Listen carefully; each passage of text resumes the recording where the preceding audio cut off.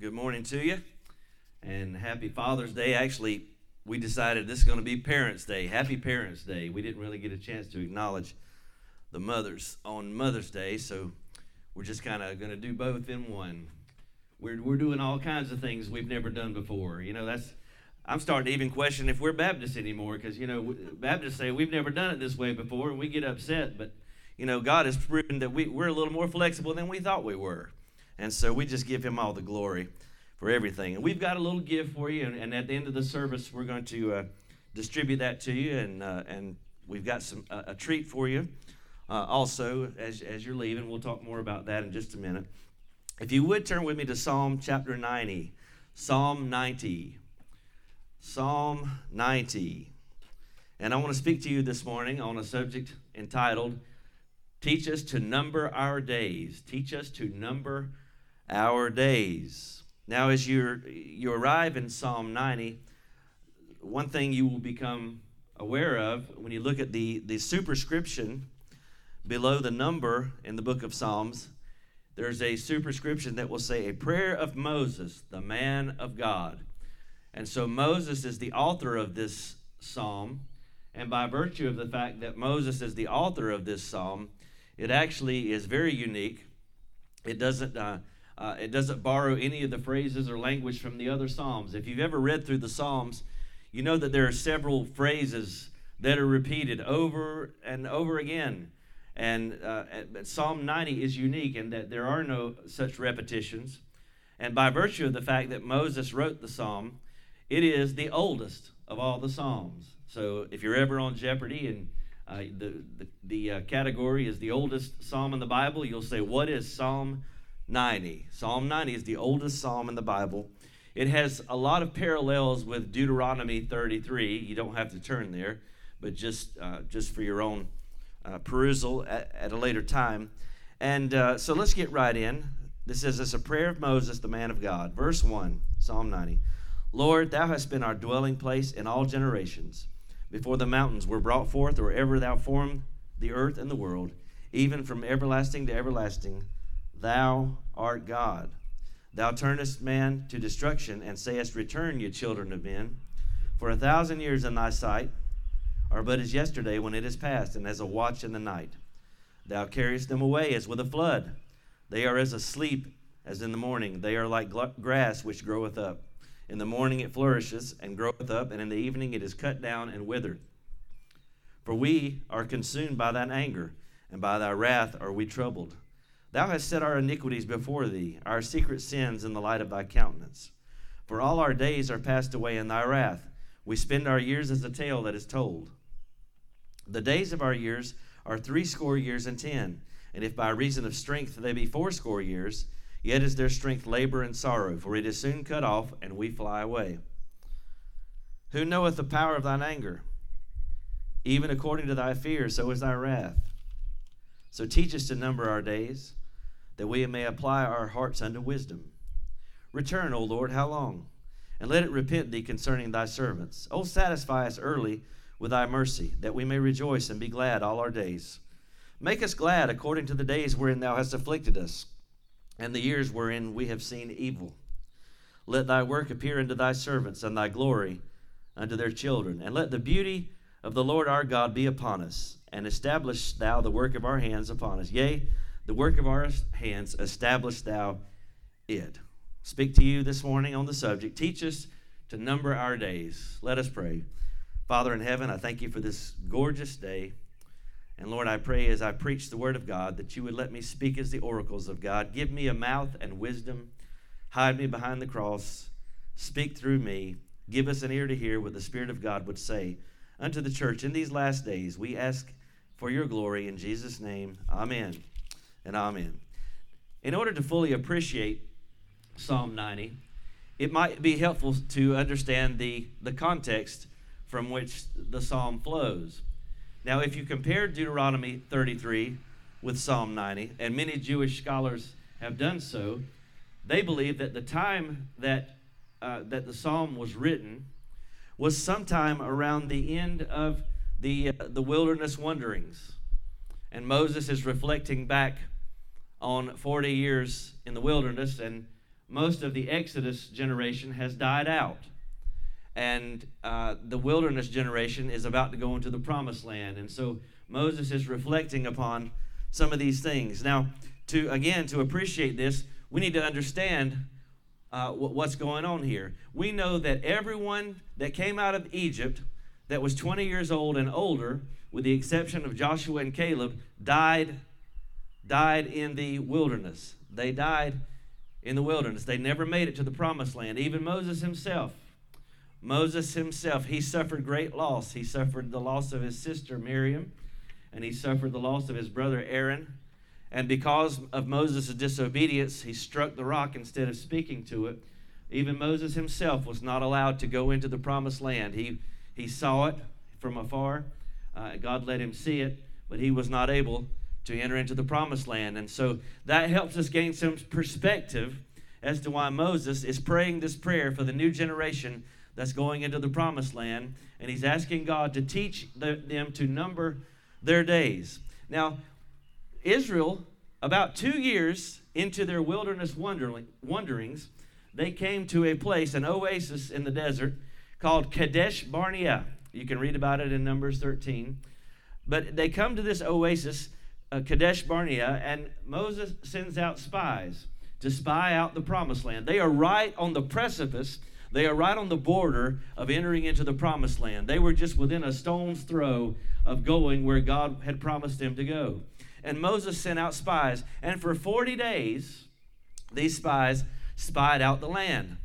And these 12 spies came back, and 10 of the spies brought back what the Bible says is an evil report.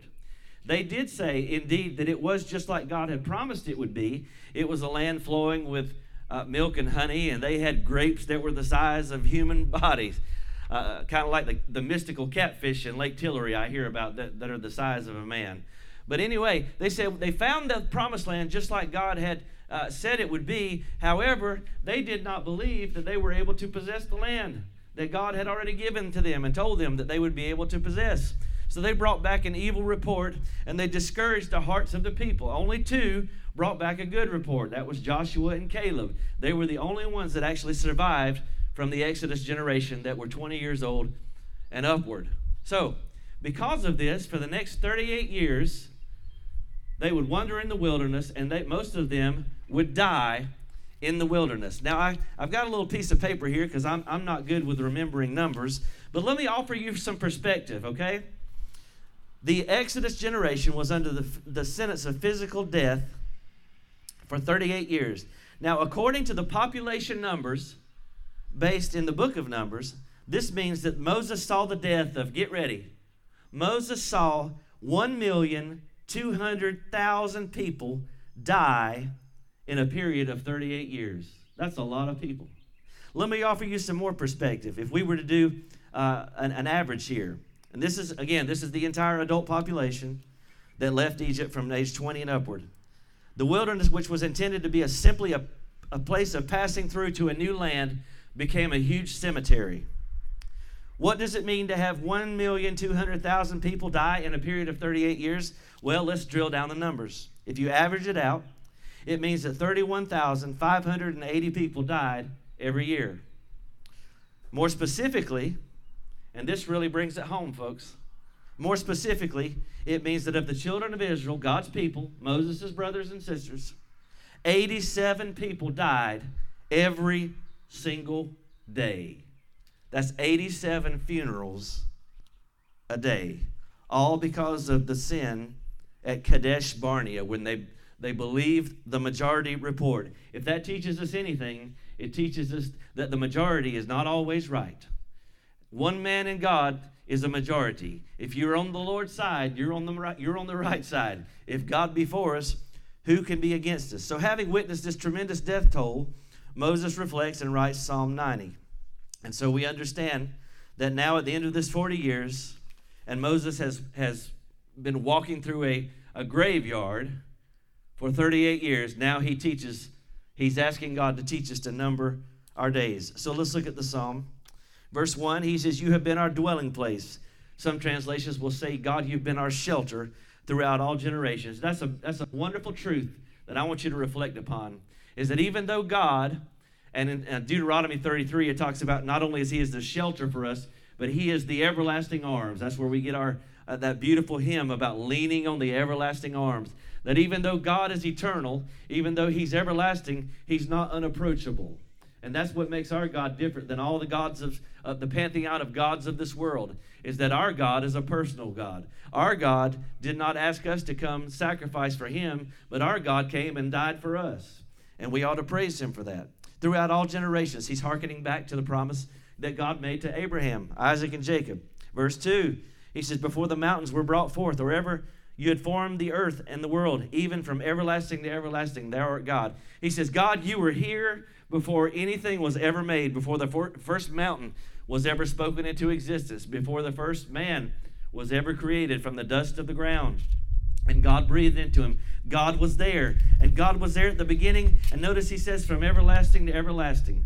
God was there in the beginning, and when all is said and done, God will still be standing. People can try to remove God from every facet of society. They will do so at their own peril, because God's word will endure. Jesus said, heaven and earth will pass away, but my word will never pass away. God himself, he is the one who is and was and is to come. Jesus said, I'm he that liveth and was dead, and behold, I am alive forevermore. God's not going anywhere, folks. This world is going to be burned up. It's going to be rolled up as a scroll. The things that you see are temporal, but God is eternal. He's from everlasting to everlasting. Verse 3, he says, you turn man to destruction. This word in the Hebrew is unique. It literally means crumbles to dust. You know, man was made from the dust of the earth, and dust will he return unless he goes by way of the rapture. And even that's going to require a change. We talk about that on Wednesday night in our Bible studies. And God says, look at the invitation God says to us in verse 3. He says, return, you children of men. You know, in all of God's judgments, in all of God's discipline with us, in all of God's dealing with us, the intent is never to destroy us. The intent is always to bring us back to him. You see, God loves us. God is a loving father. The book of Hebrews says that God is a father who chastens his children. God will purify us and refine us. It's not an evidence of a lack of love. On the other hand, on the contrary, the fact that God cares enough to discipline us and chasten us is evidence of his love. I'm reminded of the church of Laodicea. You know, you could travel all around this country, and you'll find some of the names of the 7 churches in Revelation. You'll find a Sardis Baptist church, and that, you know, they were the dead church. You know, you'll find Sardis Baptist church somewhere. You'll find Corinth Baptist Church. They weren't one of the 7 churches in Revelation. You'll find Smyrna. The church of Smyrna Baptist Church. You might even find Thyatira. You might find Ephesus Baptist Church. But one church you'll not find is the church of Laodicea. You'll not ride around and find the First Baptist Church of Laodicea. You know why? Because they've got a horrible reputation. They've got a reputation of the church that makes God sick, makes him want to throw up. But you know what Jesus said to that church of Laodicea? You ought to never lose sight of this fact. This church that Jesus said, I'm ready to vomit you out of my mouth, he also says, as many as I love, I rebuke and chasten. Jesus even loved that lukewarm church. So there's hope for all of us, praise God.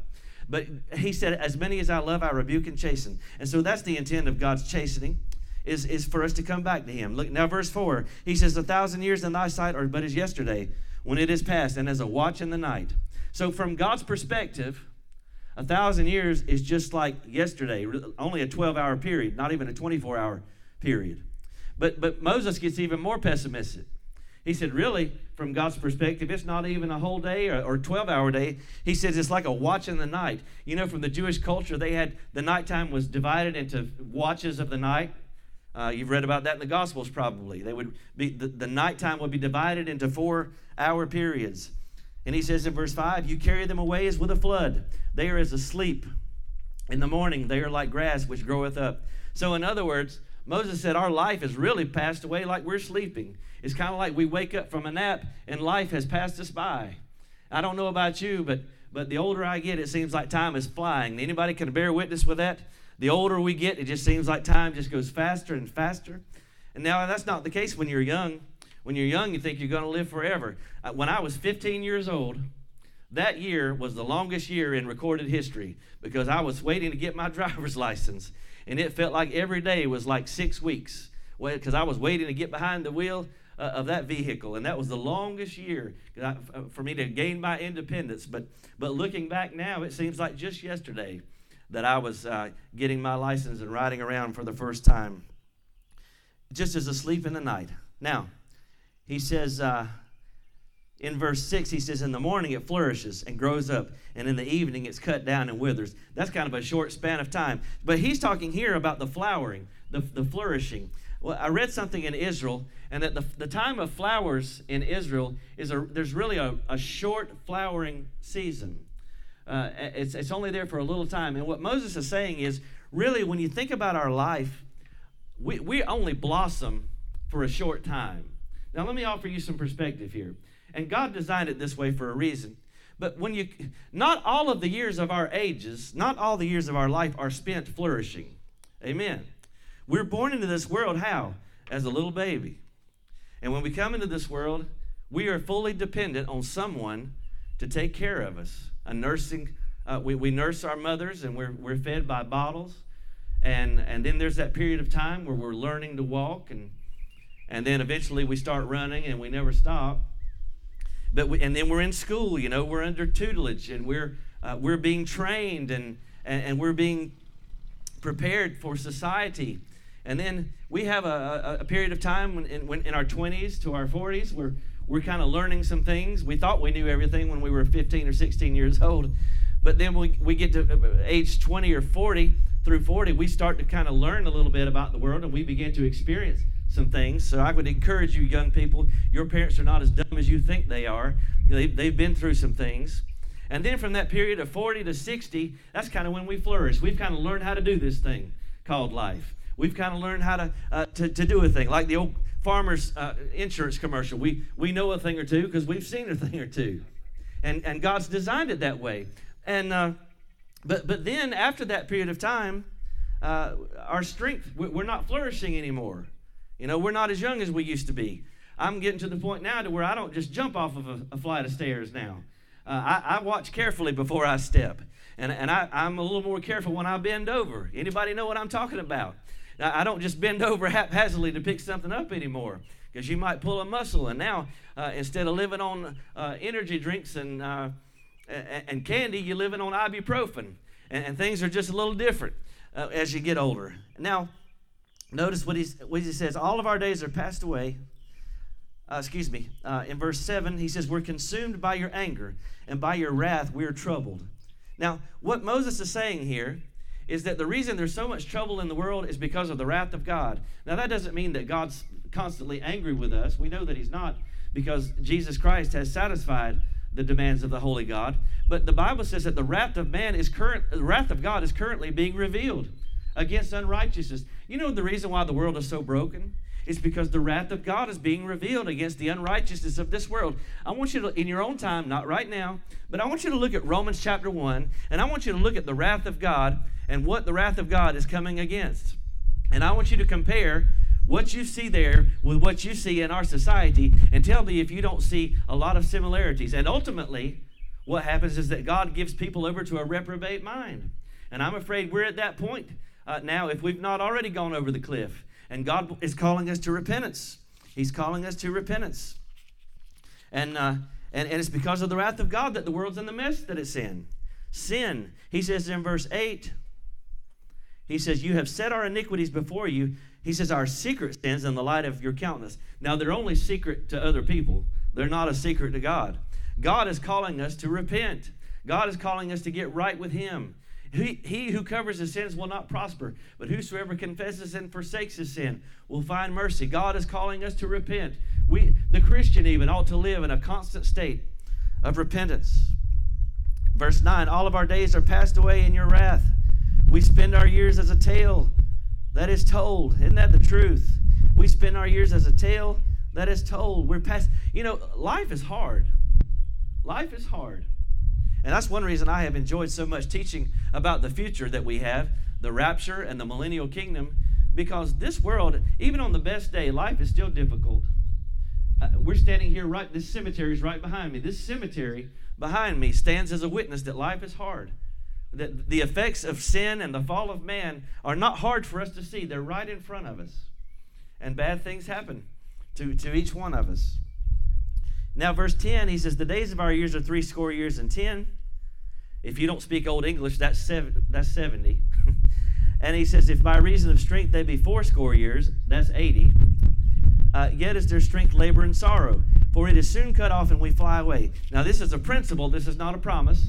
This is not God promising that everybody's going to live to be 70. We know that some never make it that far, and we know that some live to be longer. But he says the basic lifespan, man's reasonable expectation under normal circumstances is he can expect to live 70 years maybe as a minimum. And perhaps, he says, by reason of strength. If you got good genes, if you got good cholesterol, if you get out and walk every once in a while, if you eat a bran muffin instead of a Krispy Kreme donut, you might be able to make it to 80. If you eat eggs for breakfast or you don't eat eggs, they never can figure out if it's good for you or not. So I just went ahead and I'm just covering all the bases. I went ahead and eat my eggs, and I eat a lot of bacon too, so the odds are not in my favor. But he says even our years are 70. He says, and their strength and labor is sorrow. Notice that at the end of verse 10. When we get to be 60 and 70 years old, our bodies are not what they used to be. Now, yes, that's true, isn't it? We're not where we used to be. Our outward man is perishing, but our inward man is renewed day by day. And it's kind of sad, isn't it, that by the time we actually get a little bit of knowledge in our head, by the time we get a little bit of experience under our belt, we're almost too old to enjoy it. I've often thought, man, what if God could put my 47-year-old brain into a 18-year-old body? I'd be dangerous. But God designed it in such a way that that's not the way it works, because it would be dangerous. God He's designed it in such a way that our lives are fully dependent upon God. We never get to this place of nirvana, this state of utopia while we're here on earth. You know why? Because our home is in heaven. Our citizenship, our long home is not here. We are strangers and pilgrims in this world. And so he said, teach us to number our days.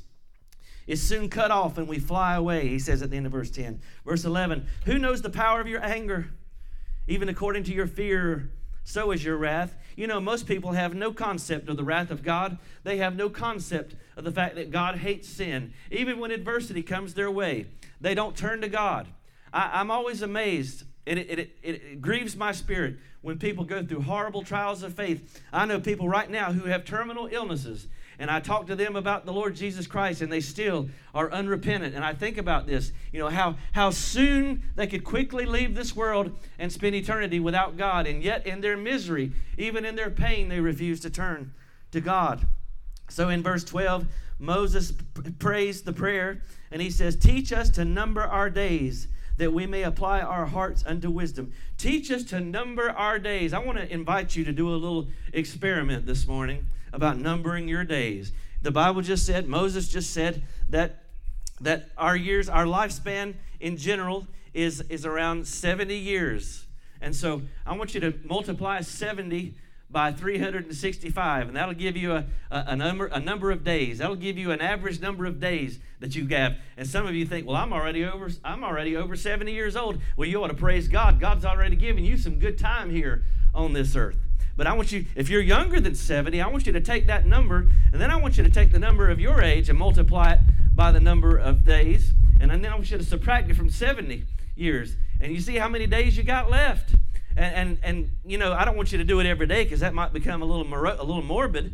But let's put some perspective on this thing. We're only here for a little while, folks.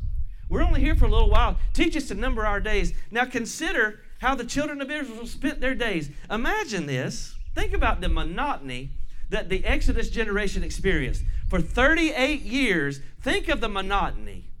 They woke up, they ate some manna, they complained about it, and then they waited for the pillar of cloud or the pillar of fire to move, and then they would move to another area. Then they'd wake up again, and they'd eat manna, and they'd complain about it, and then they'd wait for the cloud to move. For 38 years, nothing but monotony because of their sin at Kadesh Barnea. Nothing but monotony. And the only time they got a little excitement is when God would kill a bunch of them because they did something goofy.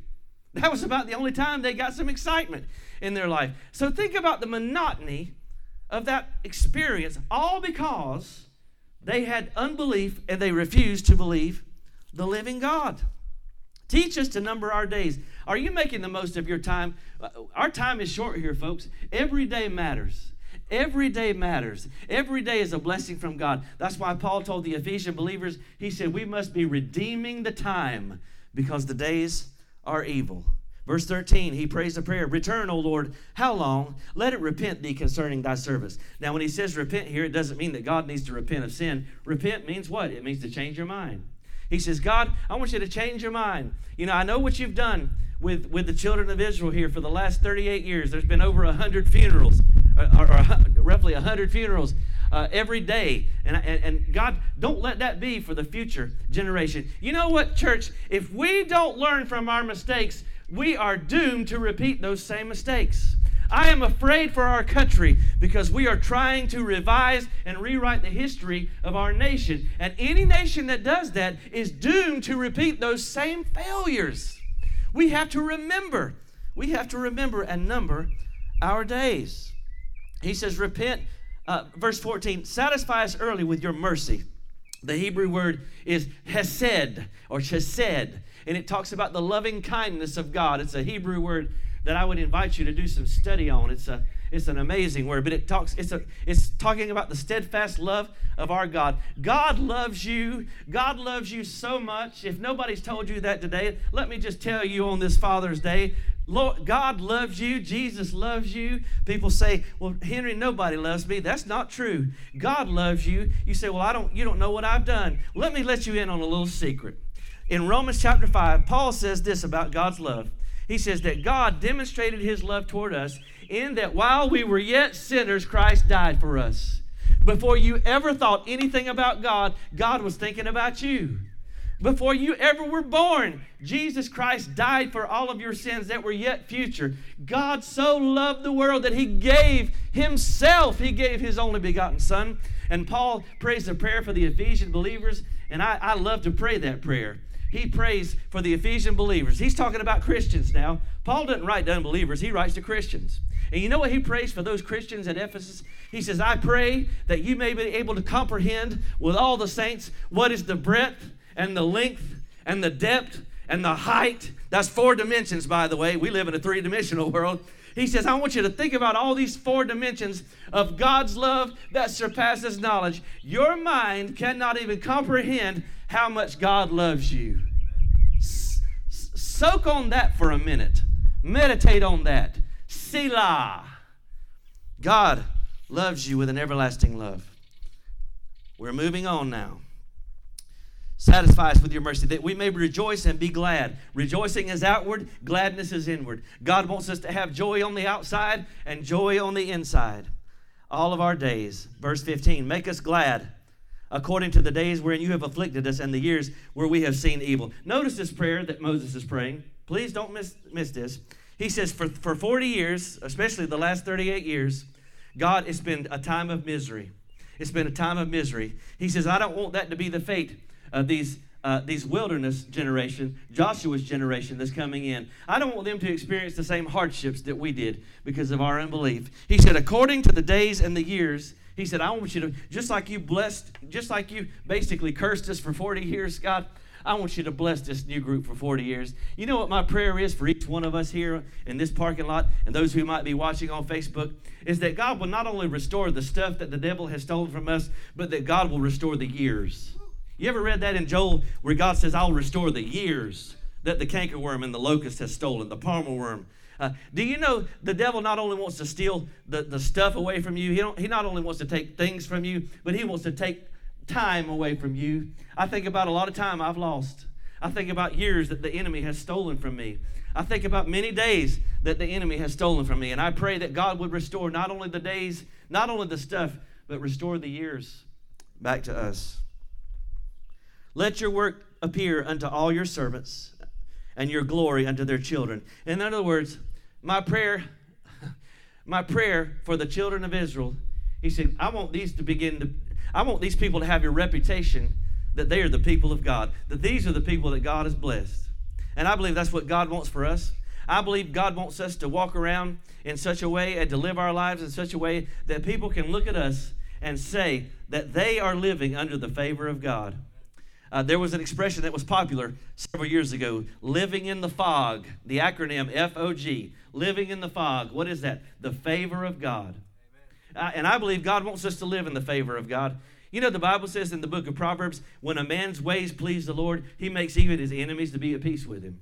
We can live in our lives in such a way that we have the favor of God. Now, that doesn't mean that life will be a bed of roses and that everything will always go our way, but it does mean that we can live with the blessing of God. Finally, verse 17, he says, let the beauty of the Lord our God be upon us, and establish thou the work of our hands upon us. Yea, the work of our hands establish thou it. I'm reminded of the psalmist who says, except the Lord build the house, they labor in vain that build it. You see, we're building with all kinds of stuff. And I'm going to be teaching about the judgment seat of Christ and subsequent events to the rapture. And the Bible says that we're all going to appear before the judgment seat of Christ, every Christian. Now, the unbeliever will appear before the white throne judgment, and they will be sentenced to the lake of fire. But the believer will appear before the bema seat, the judgment seat of Christ. In Greek is bema Christos. And we will appear before that to receive things done in our body based on our works, not our sins, thank God, but on our works that we've done after becoming a Christian.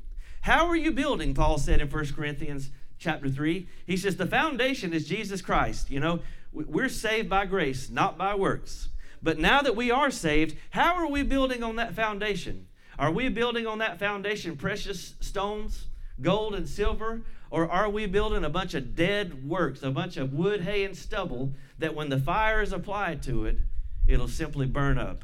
I want you to think about that as we leave this place today. Christian, live every day. Teach that God would teach us to number our days. The time is short. I believe the rapture is soon. Only God knows the day or the hour, but I believe the Lord is coming. But you know, none of us knows when we're going to leave this world. None of us knows. There's a lot of people who plan to live a long time, and they met an untimely death. You may feel like death is a long way off, but it might come for you today. You may feel like, well, I'll just wait and get right with God on my deathbed. You might not have that opportunity. You may not have the benefit of a terminal illness to have time to get right with God. Your death may come suddenly. Your death may come suddenly. Or, and I believe this could happen at any moment, the trumpet could sound. That last trumpet could sound. And if you're ready to meet the Lord, you're going to be changed in a moment, in the twinkling of an eye. Literally in an atom of time will be changed. And if you're not ready, you'll be left behind to suffer the horrors of the tribulation. And because you refuse to believe the truth, God will send you strong delusion to believe a lie. That's what Paul says in 2 Thessalonians chapter 2. So if you don't know Jesus as your Savior, I invite you today. You must come by the way of the cross, repent of your sins, and ask God to come into your life. Ask the Holy Spirit to come into your life and save your soul. Call on the name of the Lord. Believer, you need to ask the Lord to help you to number your days and to make the most of every opportunity for His kingdom and for His glory. God bless you. Brother Ronnie.